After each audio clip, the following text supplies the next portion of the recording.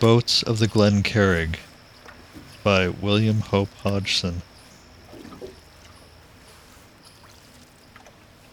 Being an account of their adventures in the strange places of the earth,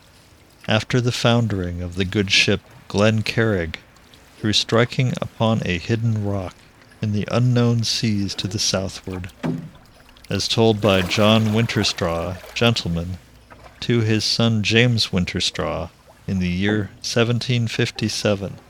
and by him committed very properly and legibly to manuscript.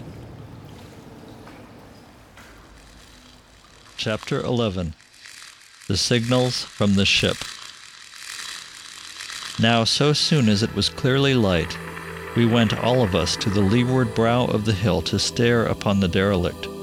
which now we had cause to believe no derelict, but an inhabited vessel.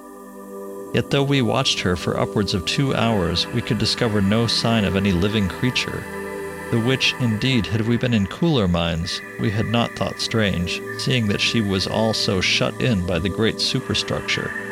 But we were hot to see a fellow creature after so much lonesomeness and terror in strange lands and seas, and so could not by any means contain ourselves in patience, until those aboard the hulk should choose to discover themselves to us.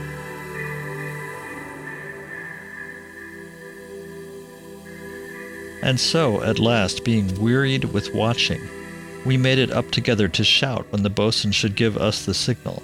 by this means making a good volume of sound which we conceived the wind might carry down to the vessel. Yet though we raised many shouts, making as it seemed to us a very great noise, there came no response from the ship, and at last we were fain to cease from our calling and ponder some other way of bringing ourselves to the notice of those within the hulk.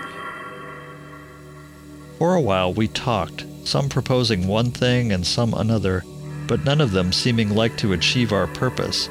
and after that we fell to marveling that the fire which we had lit in the valley had not awakened them to the fact that some of their fellow creatures were upon the island. For had it,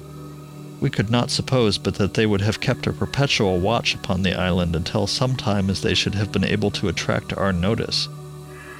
Nay, more than this, it was scarce credible that they should not have made an answering fire, or set some of their bunting above the superstructure, so that our gaze should be arrested upon the instant we chanced to glance towards the hulk.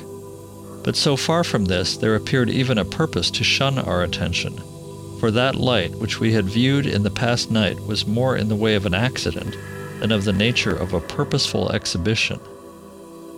And so presently we went to breakfast, eating heartily, our night of wakefulness having given us mighty appetites. But for all of that, we were so engrossed by the mystery of the lonesome craft that I doubt if any of us knew what manner of food it was with which we filled our bellies. For first one view of the matter would be raised, and when this had been combated, another would be broached, and in this wise it came up finally that some of the men were falling in doubt whether the ship was inhabited by anything human, saying rather that it might be held by some demoniac creature of the great weed continent. At this proposition there came among us a very uncomfortable silence, for not only did it chill the warmth of our hopes, but seemed like to provide us with a fresh terror, who were already acquainted with too much. Then the boatswain spoke, laughing with a hearty contempt at our sudden fears, and pointed out that it was just as like that they aboard the ship had been put in fear by the great blaze from the valley, as that they should take it for a sign that fellow creatures and friends were at hand. For, as he put it to us, who of us could say what fell brutes and demons the weed continent did hold? And if we had reason to know that there were very dread things among the weed, how much the more must they, who had, for all that we knew, been many years beset around by such? And so, as he went on to make clear, we might suppose that they were very well aware there had come some creatures to the island, yet maybe they desired not to make themselves known until they had been given sight of them, and because of this we must wait until they chose to discover themselves to us. Now, when the boatswain had made an end, we felt each one of us greatly cheered, for his discourse seemed very reasonable, yet still there were many matters that troubled our company. For as one put it, was it not mightily strange that we had not heard previous sight of their light, or in the day of the smoke from their galley fire? But to this the boatswain replied that our camp hitherto had lain in a place where we had not sight, even of the great world of weed, leaving alone any view of the derelict. And more, that at some times as we had crossed to the opposite beach, we had been occupied too sincerely to have much thought to watch the hulk, which indeed from that position showed only her great superstructure. Further, that until the preceding day we had but once climbed to any height, and that from our present camp the derelict could not be viewed, and to do so we had to go near to the leeward edge of the hilltop. And so, breakfast being ended, we went all of us to see if there were yet any signs of life in the hulk. But when an hour had gone, we were no wiser. Therefore, it being folly to waste further time, the boatswain left one man to watch from the brow of the hill, charging him very strictly to keep in such position that he could be seen by any aboard the silent craft, and so took the rest of us down to assist him in the repairing of the boat. And from thence on, during the day, he gave the men a turn each at watching, telling them to wave to him should there come any sign from the hulk. Yet, excepting the watch, he kept every man so busy as might be, some bringing weed to help keep up a fire which he had lit near the boat, one to help him turn and hold the batten upon which he labored, and two he sent across to the wreck of the mast to detach one of the futtock shrouds, which, as is most rare, were made of iron rods. This, when they brought it, he bade me heat in the fire, and afterwards beat out straight at one end. And when this was done, he set me to burn holes with it through the keel of the boat, at such places as he had marked, these being for the bolts with which he had determined to fasten on the batten. In the meanwhile, he continued to shape the batten until it was a very good and true fit according to his liking. And all the while he cried out to this man and to that one to do this or that, and so I perceived that, apart from the necessity of getting the boat into a seaworthy condition, he was desirous to keep the men busied, for they were become so excited at the thought of fellow creatures almost within hail, that he could not hope to keep them sufficiently in hand without some matter upon which to employ them. Now, it must not be supposed that the boatswain had no share of our excitement, for I noticed that he gave ever and anon a glance to the crown of the far hill, perchance the watchman had some news for us. Yet the morning went by, and no signal came to tell us that the people in the ship had designed to show themselves to the man upon watch, and so we came to dinner. At this meal, which might be supposed, we had a second discussion upon the strangeness of the behavior of those aboard the hulk. Yet none could give any more reasonable explanation than the boatswain had given in the morning, and so we left it at that. Presently, when we had smoked and rested very comfortably, for the boatswain was no tyrant, we rose at his bidding to descend once more to the beach. But at this moment, one of the men, having run to the edge of the hill to take a short look at the hulk, cried out that a part of the great superstructure over the quarter had been removed, or pushed back, and that there was a figure there, seeming, so far as his unaided sight could tell, to be looking through a spyglass at the island. Now it would be difficult to tell of all our excitement at this news, and we ran eagerly to see for ourselves if it could be as he informed us. And so it was, for we could see the person very clearly, though remote and small because of the distance. That he had seen us we discovered in a moment, for he began suddenly to wave something, which I judged to be the spyglass, in a very wild manner, seeming also to be jumping up and down. Yet I doubt not but that we were as much excited, for suddenly I discovered myself to be shouting with the rest in a most insane fashion, and moreover I was waving my hands and running to and fro upon the brow of the hill. Then I observed that the figure on the hulk had disappeared, but it was for no more than a moment, and then it was back, and there were near a dozen with it, and it seemed to me that some of them were females, but the distance was over great for surety. Now these, all of them, seeing us upon the brow of the hill, where we must have shown up plain against the sky, began at once to wave in a very frantic way, and we, replying in a like manner, shouted ourselves hoarse with vain greetings. But soon we grew wearied of the unsatisfactoriness of this method of showing our excitement, and one took a piece of the square canvas and let it stream out into the wind, waving it to them, and another took a second piece and did likewise, while a third man rolled up a short bit into a cone and made use of it as a speaking trumpet, though I doubt if his voice carried any further because of it. For my part, I had seized one of the long bamboo-like reeds which were lying about near the fire, and with this I was making a very brave show. And so it may be seen how very great and genuine was our exultation upon our discovery of these poor people shut off from the world within that lonesome craft. Then, suddenly, it seemed to come to us to realize that they were among the weed, and we upon the hilltop, and that we had no means of bridging that which lay between.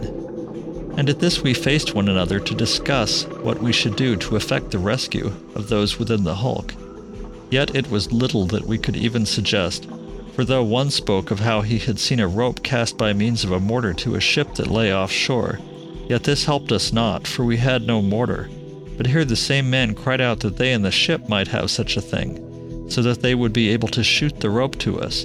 And at this we thought more upon his saying, for if they had such a weapon, then might our difficulties be solved. Yet we were greatly at a loss to know how we should discover whether they were possessed of one, and further to explain our design to them. But here the boatswain came to our help, and bade one man go quickly and char some of the reeds in the fire. And whilst this was done, he spread out upon the rock one of the spare lengths of canvas. Then he sung out to the man to bring him one of the pieces of charred wood, and with this he wrote our question upon the canvas, calling for fresh charcoal as he required it. Then, having made an end of writing, he bade two of the men take hold of the canvas by the ends and expose it to the view of those on the ship, and in this manner we got them to understand our desires. For presently some of them went away, and came back after a little, and held up for us to see a very great square of white, and upon it a great "No." And at this we were again at our wits' end to know how it would be possible to rescue those within the ship, for suddenly our whole desire to leave the island was changed into a determination to rescue the people in the hulk. And indeed, had our intentions not been such, we had been veritable curs. Though I am happy to tell that we had no thought at this juncture but for those who were now looking to us to restore them once more to the world to which they had been so long strangers.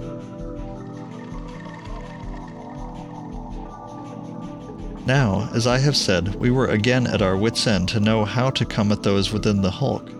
And there we stood all of us, talking together, perchance we should hit upon some plan, and anon we would turn and wave to those who watched us so anxiously. Yet a while passed, and we had come no nearer to a method of rescue. Then a thought came to me, waked perchance by the mention of shooting the rope over to the hulk by means of a mortar, how that I had read once in a book of a fair maid whose lover effected her escape from a castle by a similar artifice, only that in his case he made use of a bow in place of a mortar, and a cord instead of a rope, his sweetheart hauling up the rope by means of the cord. Now, it seemed to me a possible thing to substitute a bow for the mortar, if only we could find the material with which to make such a weapon, and with this in view I took up one of the lengths of the bamboo-like reed and tried the spring of it, which I found to be very good. For this curious growth, of which I have spoken hitherto as a reed, had no resemblance to that plant beyond its appearance, it being extraordinarily tough and woody, and having considerably more nature than a bamboo. Now, having tried the spring of it, I went over to the tent and cut a piece of Samson line, which I found among the gear, and with this and the reed I contrived a rough bow. Then I looked about until I came upon a very young and slender reed which had been cut with the rest, and from this I fashioned some sort of an arrow, feathering it with a piece of one of the broad stiff leaves which grew upon the plant. And after that I went forth to the crowd about the leeward edge of the hill. Now when they saw me thus armed, they seemed to think that I intended a jest, and some of them laughed, conceiving that it was a very odd action on my part. But when I explained that which was in my mind, they ceased from laughter, and shook their heads, making that I did but waste time, for as they said, nothing save gunpowder could cover so great a distance. And after that they turned again to the boatswain, with whom some of them seemed to be in argument. And so for a little space I held my peace, and listened. Thus I discovered that certain of the men advocated the taking of the boat, so soon as it was sufficiently repaired, and making a passage through the weed to the ship, which they proposed to do by cutting a narrow canal. But the boatswain shook his head and reminded them of the great devilfish and crabs and the worse things which the weed concealed, saying that those in the ship would have done it long since, had it been possible, and at that the men were silenced, being robbed of their unreasoning ardor by his warnings. Now, just at this point, there happened a thing which proved the wisdom of that which the boatswain contended. For suddenly one of the men cried out to us to look, and at that we turned quickly, and saw that there was a great commotion among those who were in the open place in the superstructure, for they were running this way and that, and some were pushing to the slide which filled the opening. And then immediately we saw the reason for their agitation and haste, for there was a stir in the weed near to the stern of the ship, and the next instant monstrous tentacles were reached up to the place where had been the opening, but the door was shut, and those aboard the hulk in safety. At this manifestation the men about me who had proposed to make use of the boat, and the others also, cried out their horror of the vast creature, and, I am convinced, had the rescue depended upon their use of the boat, then had those in the hulk been forever doomed. Now, conceiving that this was a good point at which to renew my importunities, I began once again to explain the possibilities of my plan succeeding, addressing myself more particularly to the boatswain. I told how that I had read that the ancients made mighty weapons, some of which could throw a great stone as heavy as 2 men over a distance surpassing 1/4 of a mile. Moreover, that they compassed huge catapults, which threw a lance or great arrow even further. On this he expressed much surprise, never having heard of the like, but doubted greatly that we should be able to construct such a weapon.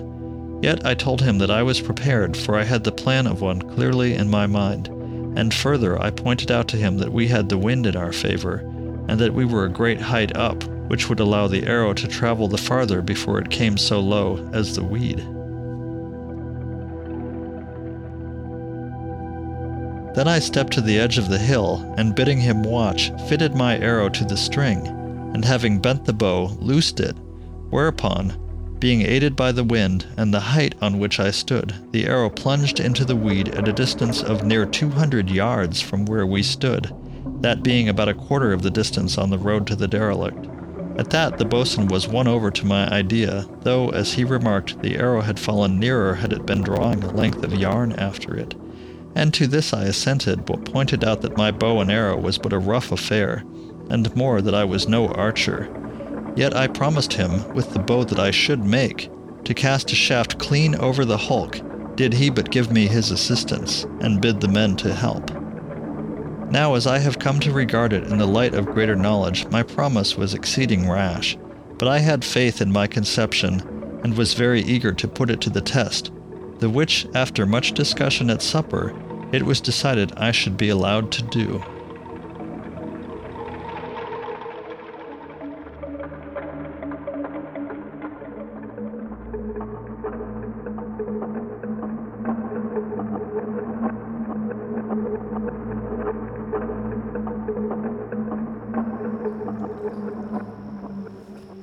You've been listening to The Boats of the Glen Carrig by William Hope Hodgson, read by Paul R. Potts. This audio recording is made available under a Creative Commons Attribution Non-Commercial Share Alike 2.5 license. Find out more at creativecommons.org. Links for the project can be found at thepottshouse.org.